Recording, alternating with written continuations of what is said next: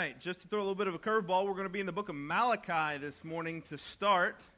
Book of Malachi, if you're trying to figure out where that is, go to the New Testament and then go back one page, the very beginning of the New Testament, and then go back, the end of the Old Testament.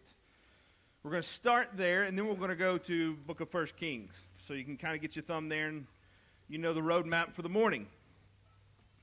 Malachi chapter 4, and then to the book of 1 Kings. We're in our series, Prophets and Kings. We're working through this story, and this morning we're going to dive into the story of Elijah, and we're going to let that be our kind of paradigm for a few weeks as we work through some of this stuff. I don't know how you guys feel about silence. I don't know if that is something that you practice as a spiritual discipline. I don't know if that's something that is on your radar, or if you are like me a lot of times in the sense that silence can be intimidating. Now, for extroverts, silence can be downright debilitating. For introverts like me, it can be restorative for a time until it's not, and especially if the silence comes at the wrong time in an awkward moment. I can do silence in the day pretty well, but silence at night is a different thing. There's something about the lack of noise around me that sets my mind going crazy. So I have to have some sort of noise whenever I'm going to sleep. I've got a fan right here by my face whenever I'm going to sleep so that I can have some noise. Anybody else like that? Like, you got to have some sort of noise? All right, so you guys are the ones with the consciences that are not at peace like me. And you need something to distract you, I guess. I just need that sound at night so that the silence doesn't kind of overwhelm me. Silence can do that at times. It can be deafening. In the book of Malachi, we have the final words of God to his people for a very, very long time. He gives these words, and these words are meant to be words that give hope. These words are meant to be words that kind of draw hope to it, but it's words that can also, if you read them, see that there's an ominous warning attached. And so, like me hearing a sound when I'm trying to go to sleep, these words kind of echo in the minds of the people of Israel. So here's what I want to do. I want to read these words, and I promise you we'll get to how this ties in to the book of 1 Kings here in just a minute. And then we'll see what it is that God has to say. So Malachi chapter 4, verse 4. He says, "Remember the law of my servant Moses, the statutes and rules that I commanded him at Horeb for all Israel. Behold, I will send you Elijah, the prophet, before the great and awesome day of the Lord comes. And he will turn the hearts of fathers to their children, and the hearts of children to their fathers, lest I come and strike the land with a decree of utter destruction." And that was the final words that God gave to his people for over 4 centuries. Silence after that. And the silence was deafening. For many Jews today, the silence is still deafening because they wouldn't identify when God spoke again through Jesus. But the words that God gives are meant to inspire hope here. And the person that he draws from is the prophet Elijah. He promises that one day Elijah the prophet will return, and when he does, he'll be the forerunner to God's coming in the day of the Lord. He will be the one that brings hope for God's people. That promise is then followed by silence for centuries, and it leaves the careful follower on the lookout. If you were here whenever Melissa taught us in the Seder last year, she talked about how at the Seder meal during Passover, there's always a chair left for Elijah in case Elijah decides to show up and be a part of the meal. They're carefully looking for that. Elijah is the bringer of hope, the forerunner of good news. So my question to you is, if Elijah carries that kind of weight where he would be the last beacon of hope that God gives to his people for over 400 years, what makes Elijah so special? What is it about Elijah that should kind of inspire hope in us today? What is it that makes him so good? What should compel a group of Americans in Jefferson City in 2022 to spend our mornings studying this guy for the next few weeks? What is it that compels Malachi to name Elijah as this bringer of hope? What is it about Elijah that outside of David and Moses, Elijah is mentioned more in the New Testament than any other Old Testament figure? What is it that makes Elijah so special? How does Elijah prompt comparisons between Elijah and John the Baptist and Elijah and even Jesus? What is it about him that does that?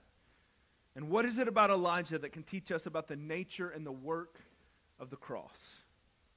All of those questions, it is my goal to answer over the next few weeks. It's my goal to kind of draw us there as we lead up to Easter to answer all of those questions. And I think you're going to see that Elijah probably has some surprises in store for us, because his story will serve us in many ways. He'll teach us what it takes to reach the highest of highs in our walk with God. And I assume you want that.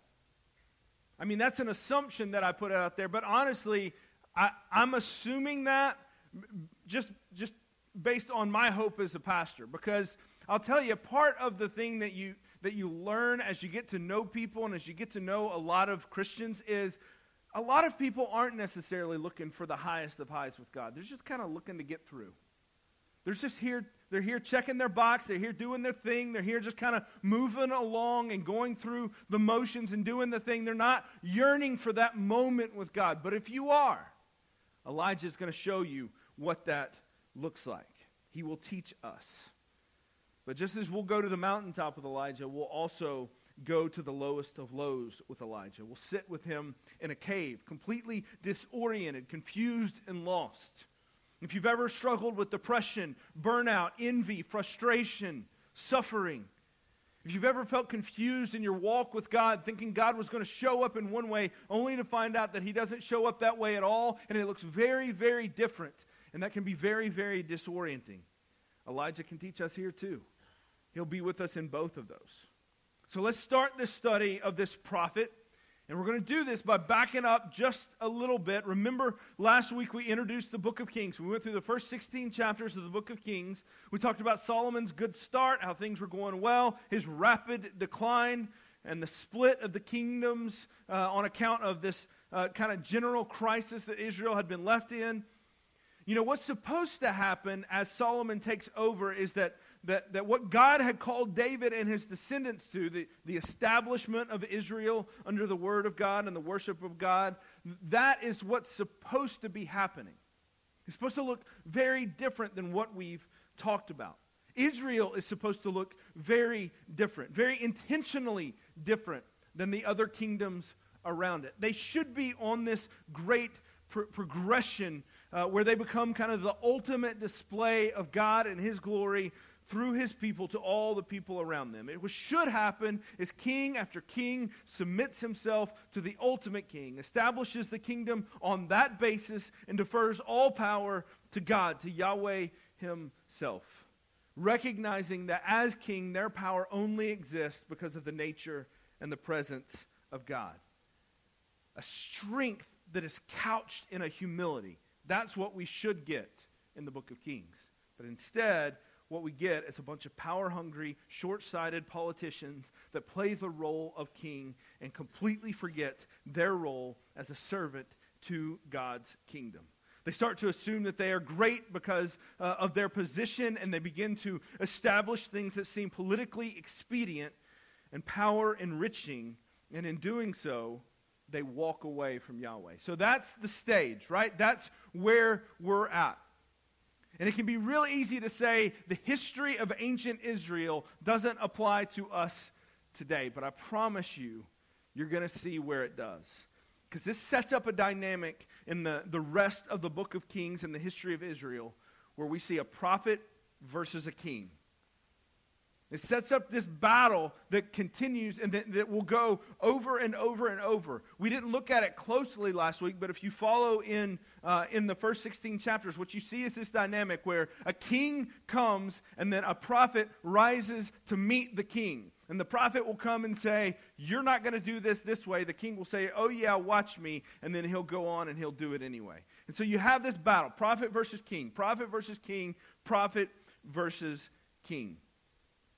It happens over and over and over again.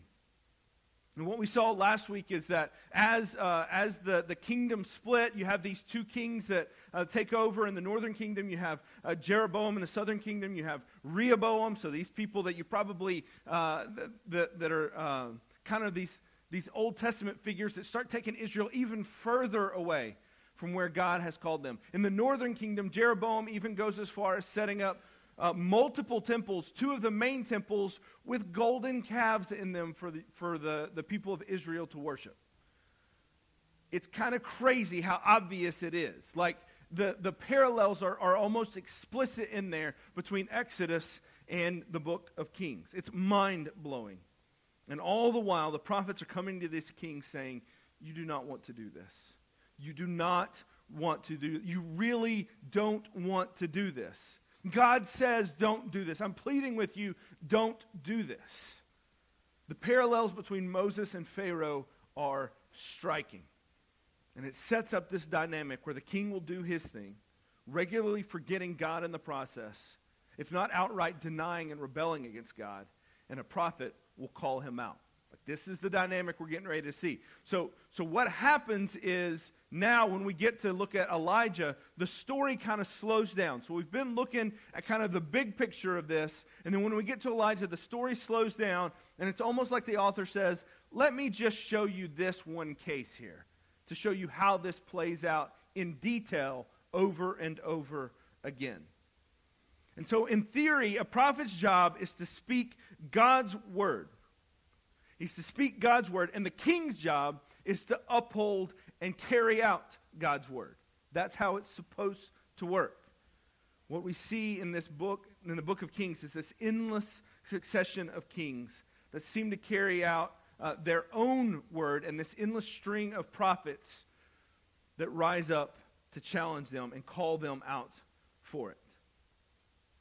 And so they choose just these couple of kings here and a couple of prophets that we're going to dial in on, and we're going to start by looking at Elijah. But before I talk about Elijah, we got to look at the king that will be his foil, that will be the one that he rises to meet. We're going to look at King Ahab. All right? So let's look. 1 Kings chapter 16, verse 29 to 33 here. Let's meet King Ahab, the foil and the enemy, the counter to Elijah here. So, 1 Kings chapter 16, verse 29. In the 38th year of King Asa, king of Judah, Ahab, the son of Omri, began to reign over Israel. And Ahab, the son of Omri, reigned over Israel and Samaria for 22 years. And Ahab, the son of Omri, did evil in the sight of the Lord, more than all who were before him. And as if it had been a light thing for him to walk in the sins of Jeroboam, the son of Nebat, he took for his wife Jezebel, the daughter of Ethbaal, king of the Sidonians, and went and served Baal and worshipped him. He erected an altar for Baal in the house of Baal, which he built in Samaria. And Ahab made an Asherah. And Ahab did more to provoke the Lord, the God of Israel, to anger than all the kings of Israel who were before him. That is not a great introduction if you're in the Bible. That's not how you want to be introduced and to be thrown out here. Ahab was quite literally as bad as it gets. He was worse than all the ones before him. It was no big deal for him to repeat the sins of the kings that came before him. He marries Jezebel, who often gets credit for kind of steering Ahab's heart to the worship of Baal. But here's the thing. There's a good chance that he chose her because he was already worshiping Baal, and he only wanted to kind of supercharge that and increase that. There's a good chance that she wasn't just the king's daughter, so this would be a political marriage that would be arranged, but she was probably, this isn't for sure, but probably a priestess within the worship of Baal. So he chose her specifically because she could bring the god Baal to the people of Israel and set up the worship there. So this is like, I'm telling you, this is dialed in on this worship. This is not like an incidental thing and he drifted away like we saw with Solomon. This is a guy who's making an intentional choice and bringing on the top recruit from another religion to say, you come and set this up because I think this will be good for us. Essentially, he sought her out because he knew she could help lead in this area of worshiping these false gods. Now, we'll talk a little bit more about Baal here in a few minutes and a lot more here in a couple of weeks. Honestly, you'll hear me say that a lot in this sermon, where we'll talk about a few more things later on as we go on, because we're just kind of setting the stage this morning. But it's an important one for us to look at and to see. So you have this king that's worshiping other gods, marrying a wife that will only deepen that sin. And Ahab's gotten God's attention with all of it. Enter our man Elijah. Elijah shows up on the scene. So 1 Kings chapter 17, verse 1.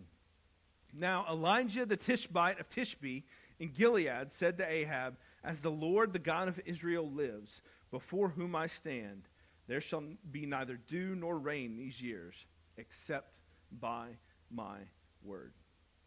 Now that sentence, that verse right there is literally all we know about Elijah up to this point. That's it. There's not other mentions of Elijah before this. He just shows up out of nowhere on the scene as the prophet to confront Ahab. He's Elijah the Tishbite from Tishbe. And of course, you guys know the story of the famous city Tishbe in the Old Testament and how that's this great... No, I'm just kidding. It's the only time Tishbe is mentioned in the Old Testament. Right here. This is it. Tishbe is nowhere else. There's no other Tishbites. This is it. You don't know that story because it's not in there. This is all that there is, which I think is the point. Elijah is literally a nobody from nowhere that has nothing when he shows up. He is a nobody, but he shows up with a message for the king. He says, "As the Lord, the God of Israel, lives, before whom I stand, there shall be neither dew nor rain these years, except by my word." Now, here's the thing about this prophecy that he lays out there. We're also not really sure how Elijah came to take hold of this prophecy. It doesn't tell us. Anything that we say is a bit of an assumption. How did he come to this information that the rain was going to stop and there would be a drought? Did he just guess? Was he a good weatherman? Was he ahead of his time for meteorology during that time? Did God tell him? Did he think he was in control of the weather and he could just decide when it was going to rain and when it was not? Did he know he was a prophet? If so, how did he know? Or did he just kind of go out on a limb and make this statement to Ahab? Was he simply a student of the Bible and was applying God's word to the situation? We're not sure. Hey, here's the thing. Look, if you want to turn, you can. It should come up here. Deuteronomy chapter 11, verse 16. Deuteronomy chapter 11, verse 16. This is what it says there. It says, "Take care lest your heart be deceived, and you turn aside and serve other gods and worship them." Sounds a lot like what Ahab has done here. "Then the anger of the Lord will be kindled against you, and he will shut up the heavens, so there will be no rain, and the land will yield no fruit, and you will perish quickly off the good land that the Lord is giving you." So maybe Elijah was just a student of the Bible. Maybe he just knew his Torah well. And he just shows up and he says, "This is what God says, and now I'm just going to say it to you." God says it in Deuteronomy, and now I'm just going to say, "God, do what you said you would do." We're not really sure how he came to take hold of this word of God. If it's because he studied the Torah, or if it's because God came to him and said, "Here is this." But here's what we do know, and we can be sure of. He had absolute confidence in this word. Absolute confidence that God would do what he said he would do. Whether he's applying the words of Deuteronomy 11 or he's applying the words that God brought to him, Elijah completely trusted God on this one.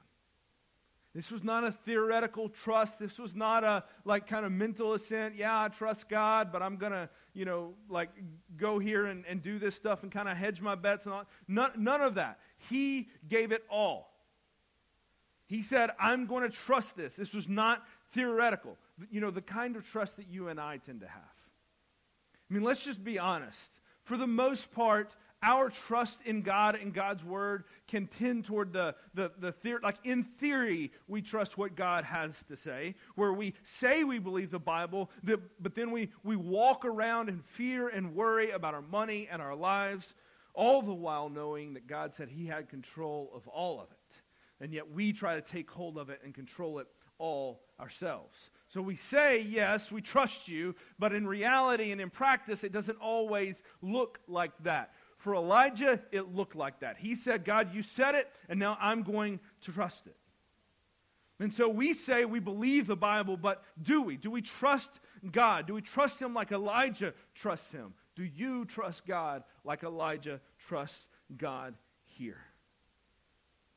Can you walk into a situation and say, this is risky?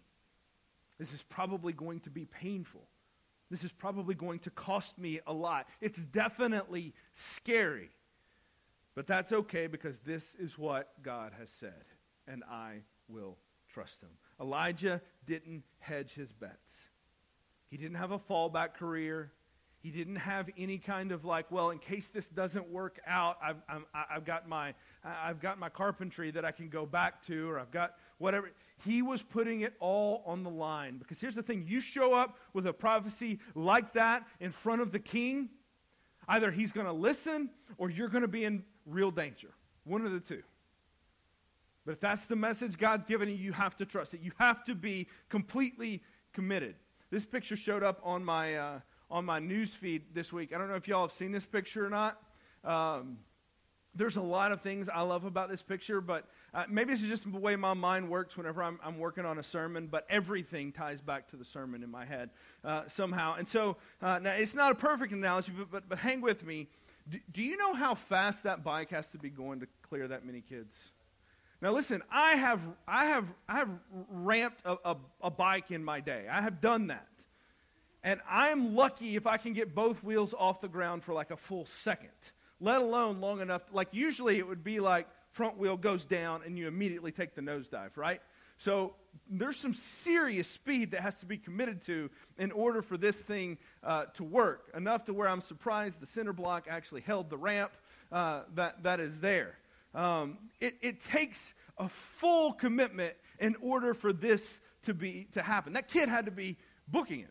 If he hesitates at all, if he hedges, if he doesn't fully commit, kids 3 or 4 and 5 on the end are headed to the hospital, right? Like if he doesn't fully commit to that's how it is. It's the same for Elijah. If he hedges on what God has said, he can't make the statement that he makes. He can't step forward. He can't back it up. He doesn't have the power to stop the rain. Only God does. Side note on this picture, there's 2 things that are my favorite thing about this picture. Nothing to do with the sermon, but there's 2 things that are my favorite. First, you got the 2 girls that are praying. I think that's great. And the main thing is there's an adult back there that gave full approval to all of this. Just sat there and it's like, yeah, go for it. See what happens. I don't know. Anyways, but the point is you got to be committed. You got to be fully committed to this. And Elijah commits, full on. He does not hedge at all. In the moment, he could be beheaded. He could be exiled. He could be imprisoned. All of those were on the table and very likely could have been. There's always the chance that things could go wrong, that God could not come through, right? This is where you and I live a lot, and I wonder how much Elijah lived there too. You know, the place where you and I live a lot is you know what? We're fully on, like giving everything to it, but what if God doesn't come through like I thought he was going to? What if he doesn't show up the way I hoped that he would? Now we know the story, and we can follow the rest of the story. We know Elijah is going to head on, and we'll see the rest of the story. But in that moment, we have to ask the question, is God going to come through? And so I wonder, do you trust God's word like that? Where you just say, I'm here. I'm going to lay it all on the line, full speed. Or do you hesitate? Do you kind of waffle just a little bit like, okay, this is a little too fast, and if things go wrong, this is going to go really, really bad. And I'll be honest, I had a whole list of ways that I could talk about the ways that we do this, that we kind of hedge, and the way that we kind of don't put ourselves fully out there. But I honestly think the Holy Spirit can do his job just fine on this one. And I'll just simply ask you the question, where are you holding back? What are you holding on to? What are you most afraid of? What are you putting your trust in? Not theoretically, but practically. Where is it that you've placed your trust? What makes you nervous? What makes you panicked? What scares you? What puts you at ease? Those are all questions to ask to kind of test your heart on this one and find out just how committed you are. You start asking those questions and you find out real quick how much you and Elijah have in common. Friends, be like Elijah. Put it all on the line. I'm going to say this again. Y'all have heard, if you've been at Providence for any amount of time, you've heard me say this before. You'll hear me say it again. It's one of the things that I want you to know, hey, this is something that the pastor wants us to know. This is it. Do not be balanced people. Don't be balanced people.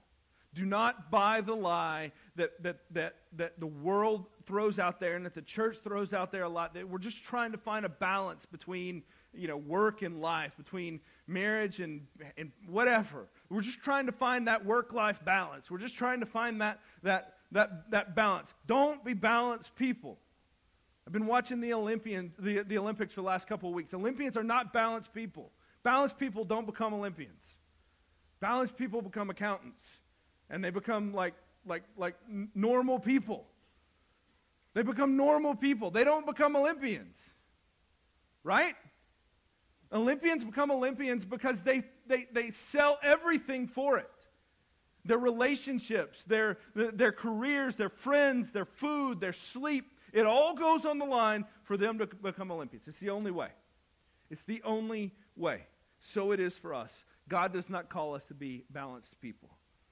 Stop trying to find balance in life. Be like Elijah. No backup plans. Full on. Give it all over to him and say, you do what you will. I'm going to follow you. I am following you. Now, let's see what it is that Elijah lays out for his prophecy and he delivers for Ahab. So 1 Kings 17:1, let's read it again. Now Elijah the Tishbite of Tishbe in Gilead said to Ahab, as the Lord, the God of Israel lives, before whom I stand, there shall be neither dew nor rain these years except by my word. So he makes this prophecy. I'll be honest with you. This morning, whenever I showed up, I had a whole nother 20 minutes to go here for a sermon. I had all kinds of other stuff that I was going to say and I'm going to talk about, but I'm just going to punt on that and I'm going to put it to next week. I've rewritten kind of the end of how I want this sermon to go because I feel like this is what God has laid on my heart for us. And maybe it's just for one of you in here. Maybe it's for all of you. But I think this is important for us to see. All right? This is not a random prophecy that Elijah throws out there. It is a direct challenge to Ahab and to the gods that Ahab has put in control. This Baal, whenever it talks about Baal, that's really kind of like a generic title for all kinds of different gods, but specifically this Baal that has been kind of established as the main one to worship within Israel. This will become, we'll see this really clear when we get to the mountaintop with Elijah here in a couple of weeks. But this Baal controls the rain. That was the idea, is that they worship him because he controls the rain. He controls the growth of the crops. He controls all of that. So whenever Elijah comes up and he says it's not going to rain for 3 years, this is not just, hey, here's a punishment that's going to come on you. This is, hey, your God is not in control of this, Yahweh is. And so he's drawing very clear battle lines here. He is saying, you don't get to decide what this looks like, and your worship doesn't actually have anything to do with whether it rains or not, because Baal has no control over that. He has no power. He's effectively walking up to Ahab and saying, you know those false gods that you've set up? You know the one that controls the rain and the one that you've set up worship for all over Israel? Yeah, he doesn't even exist. He's nothing. In fact, I declare that there will be no rain until I say so. And I dare your God to stop me. And here's the thing. He can't, because he's not really there.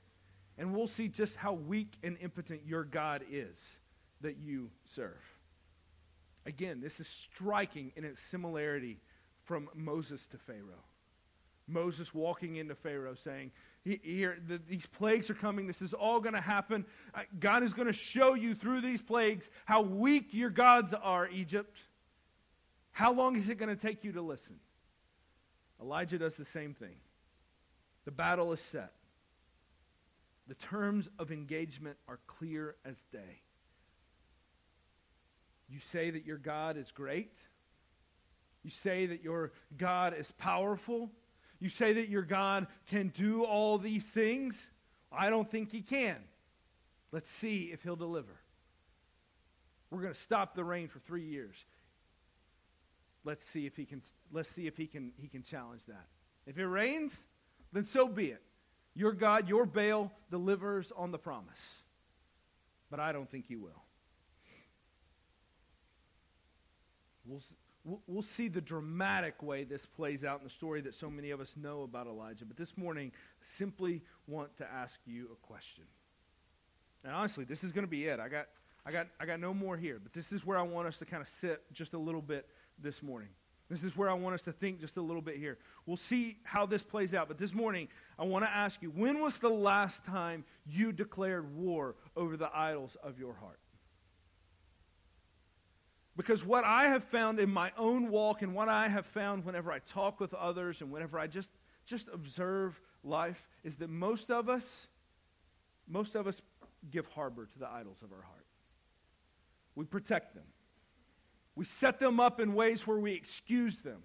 We set them up in ways where we say, you know what? These are the things that I love. These are the things that draw me in. These are the things that really give me comfort. They're apart from God. These are the things that I want the most, but I have good reason to want all these things. And so we harbor them, we protect them, and we set them up instead of declaring war on them like Elijah does.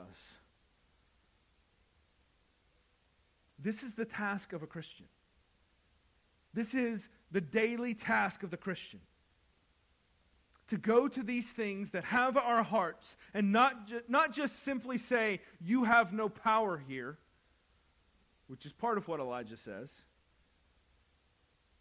But what I think is so audacious about what Elijah does, and something I've thought about a lot this week, what I think is so audacious is he goes to Ahab, and he goes to Baal, and he says, you're real? If you think you're real, if you think these gods are real, Ahab, Baal, if you are real, then just deliver what you've promised. You're in control of the rain, right? Then deliver. Make it happen. You say that you'll do this. Now make it happen. And here's what the idols of our heart promise. They promise that they will make us happy. They promise that they will make us content. They promise that they will fill something in us that is missing. They promise all of these things. And here's what I want to challenge you to do. Go to those idols of your heart and say, do it then. Deliver on your promise. Make me happy. Make me satisfied. Make me content. And then do it again and again and again and keep doing it because that's what you've promised. But if you live long enough, if you demand that they deliver on that promise enough, what you will find is that all of these are hollow, empty promises that our idols can never deliver on. And that's why we make excuses for them. And that's why we defend them. We say, well, if I just had a little bit more. Okay, I got this. If I just had a little bit more of it. Okay, I got that money that I thought that I needed. I just need a little bit more. I got that security that I needed. I just need a little bit more. I got that relationship that I needed. I just need that relationship to be like this. I just need a little bit more. And it's always that, like, if I just had a little bit more, then I would get that contentment. Then I would get that thing that I've been looking for. Then I would be satisfied. And I'm just telling you, go like Elijah and say, no, you deliver it now. And what you'll find is the idols can never deliver. All they can do is manipulate a moment and then always leave us wanting more. I'm not even asking you to declare war this morning. Just kind of draw the battle lines. We'll talk about what it looks like to go to war with our idols in a few weeks. This morning, I'm just asking you to be honest with yourself and with your struggles and with the things that you really want. Go to them and say, if you're so good, then deliver on what you promise. And I guarantee you, if you pay attention, instead of continuing to chase them all over the place, you'll see they come up short. And yet this is the promise that God gives us in Psalm 34. Oh, taste and see that the Lord is good. Blessed is the man who takes refuge in him. Oh, fear the Lord, you his saints, for those who fear him have no lack. The young lions suffer and want and hunger, but those who seek the Lord will lack no good thing. God says, test me on my promise. Come taste and see. And what you will find is that not only will I deliver, I am good. And you will hear and you will taste and you will be satisfied. God's not afraid of the same challenge. Put him to the test in the same way that you put the other gods to the test and see who delivers. Now, what does tasting look like? What does it look like to taste and see? I think it looks a lot like what Elijah has done here. Simply accepting God at his word. Simply trusting in that word. It looks like walking up to your false gods and their false promises and watching how powerless they are to deliver. And then walking up to God and saying, I trust you to deliver, and then watching him deliver time and time again. Now, whenever this happens, there's going to be all kinds of things that are going to come with this. You're going to have to see what it looks like whenever you put God to the test. And I don't mean to the test as in like, hey, I'm skeptical that you can deliver. But instead you go and you say, God, I'm going to trust that you are going to deliver. What you're going to see is how God sustains. That's next week. You'll see how God sustains whenever you do this and whenever you trust in him. You'll see how it doesn't look like probably what you would want it to look like, but he will deliver and he will sustain. You'll see what happens whenever you move from just saying, okay, deliver, and then when you realize they can't deliver, you declare war on those idols. You'll see all of that. But this morning, I just want to set the stage for you, and I just want to ask the question, when was the last time that you truly said, I'm going to commit it all to you, God, and I'm going to be completely given over, fully committed, no hesitation. I'm going to trust your word, and I'm going to analyze these idols in my heart. And I'm going to say, when's the last time you did anything for me? And only you can answer that question. Only you can decide what those are in your heart. Like I said, I had a whole list of things I wanted to throw out there, but I'm going to let the Holy Spirit just kind of apply that and write that for you. But where is it that you need to do that this morning? Maybe for some of you, you've never taken that kind of inventory. Maybe you're not a person who has sat down and said, God, reveal these idols to me. Where are the things that distract me from you? Where are the things that cause me to waver in your word? That is what your week should be this week. For others of you, maybe you know what those idols are. You know what those things are, those Asherahs. It talks about Asherahs, which is kind of like the place where they worship. You know where you keep going back. You know the things that you run to whenever you're scared. And it's not God, it's not his word, it's these other things. Identify that. Say it. Talk to others about it. This is great work for your discipleship group to say, hey, here's where I run whenever I'm worried about things. Here's where I go. Here's the things I trust in the most. And I just want to challenge you. Let Elijah's work here be the work that you do. Fully committed, fully trusting, and drawing the battle lines in your life. I just fear that too many of us are going through life without being ready to go to battle. And just kind of accepting that this is who we are, and this is what we are, and this is what we do, and this is what it looks like, and this is what life is going to look like for me. I mean, if you can tell, I had a lot more, but I'm camping out on this because I want you to hear kind of my angst over this. I just think we're on autopilot. I just think that it's too easy for us to just kind of keep on going and just accept that this is who we are and this is what we do.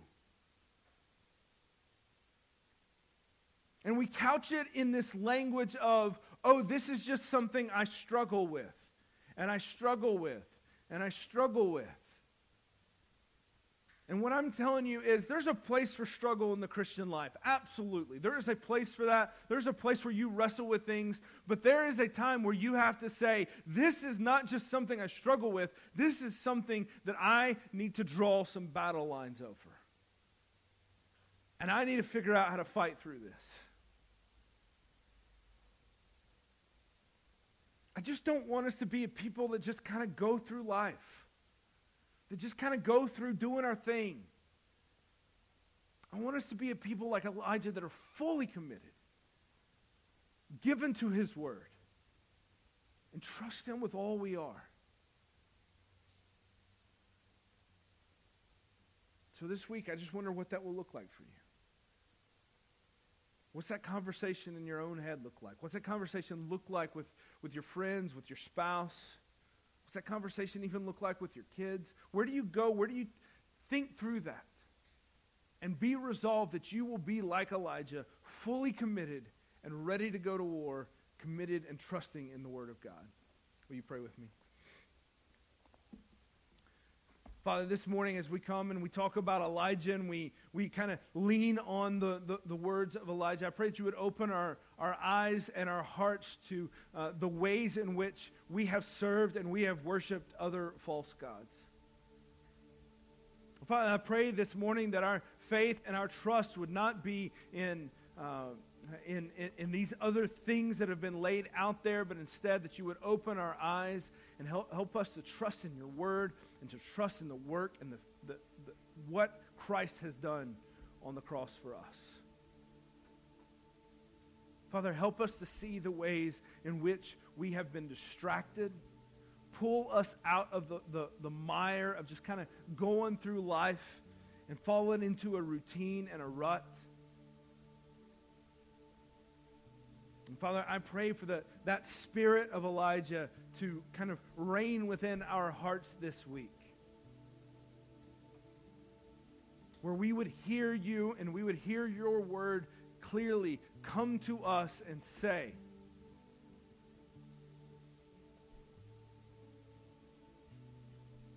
to us, show up, you false gods. Deliver on your false promises. And that we would trust in you instead. May that spirit of confrontation be in our own hearts this week. Help us not to run from it, to back down from it, to be scared of it, but instead to be ready to go to battle. It's in Christ's name we pray. Amen.